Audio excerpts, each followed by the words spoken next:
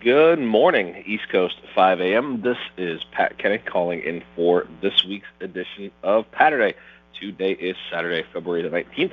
I do hope everyone did have an awesome week and was able to tune in to some of the great calls, starting on Valentine's Day with our good friend, Miss Lisa Shinati, our good friend, Angie Legg, visiting us on Tuesday, and then finishing up the week with our long-time man himself, Mr. Byron Lazine. If you did miss any of those calls, please, as I do every week, I urge you, encourage you, and implore you, check out, please, the SoundCloud and or the podcast. And while you're there, please make sure that you're rating and sharing that with someone else that you think would stand to benefit, or that maybe you want to bring to us, that you think should be in the fold, that would also help benefit the rest of this awesome team.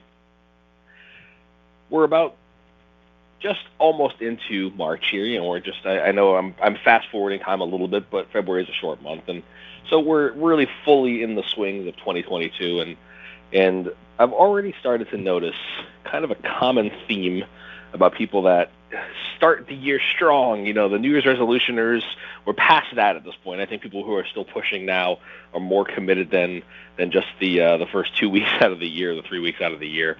But you're starting to run into, at least in our world, you're starting to run into, I'm watching people start to push almost too hard already, where they're starting to suffer from burnout because of whatever the reasons are in the long term and things, and not losing perspective, but really starting to feel it. And there's a great story that Simon Sinek, who obviously a lot of us on this call have paid attention to, read, listened to, watched TED Talks, those kind of things. He tells a great story about burnout, and it's I think a really good perspective. And the story is, there's two lumberjacks who are working in the woods every day, and every day the two lumberjacks go to work at the same time, and they start in the same morning, and at the end of the day they both stop every day at the same time. And the only difference is that for about an hour a day, one of them leaves every day and disappears, and yet somehow comes back, and the one that leaves for an hour plus a day chops more wood than the other guy. Gone for an hour, who chops more wood. And every day, this happens. This goes on for months and months and months. And finally, the second lumberjack, who chops a little bit less wood, goes, listen, we get to work every day at the same time. We stop work every day at the same time.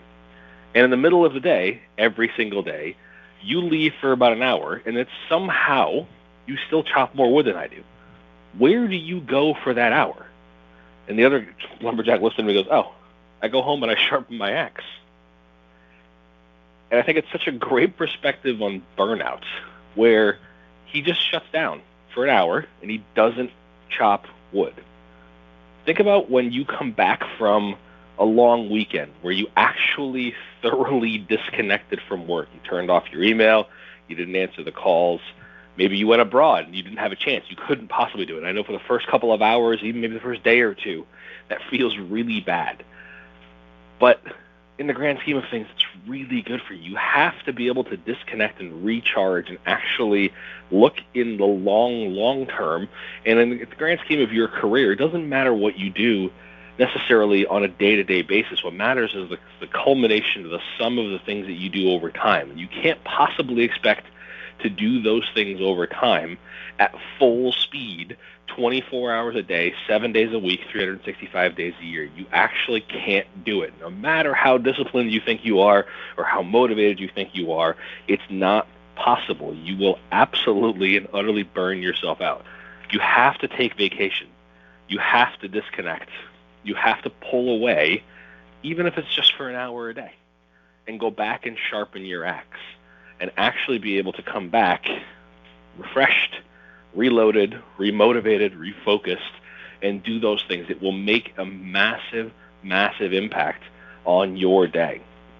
If I could ask you to do one thing, maybe it's over the weekend, maybe you can't find a full day.